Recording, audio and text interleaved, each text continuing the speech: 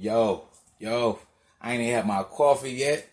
Yo, fuck the intro, fuck the coffee, and fuck the intro. That Wnba girl, they trying to give her 9 years, bro, for taking her prescription back to Russia.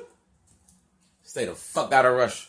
Stay the fuck out of Russia. I'm gonna say it one more time. Stay the fuck out of Russia. Why we going there? They should have blew that bitch up. Hey man, check this shit out. And I'm gonna be back later with some more info on this.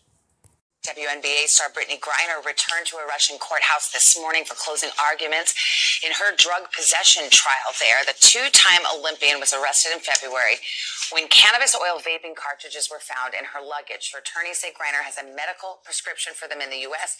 and packed them accidentally. She faces up to 10 years in prison. In an extraordinary move last week, however, Secretary of State Antony Blinken spoke with Russia's top diplomat, urging Moscow to accept a deal for a prisoner swap to secure the release of Griner and another American held there, Paul Whelan.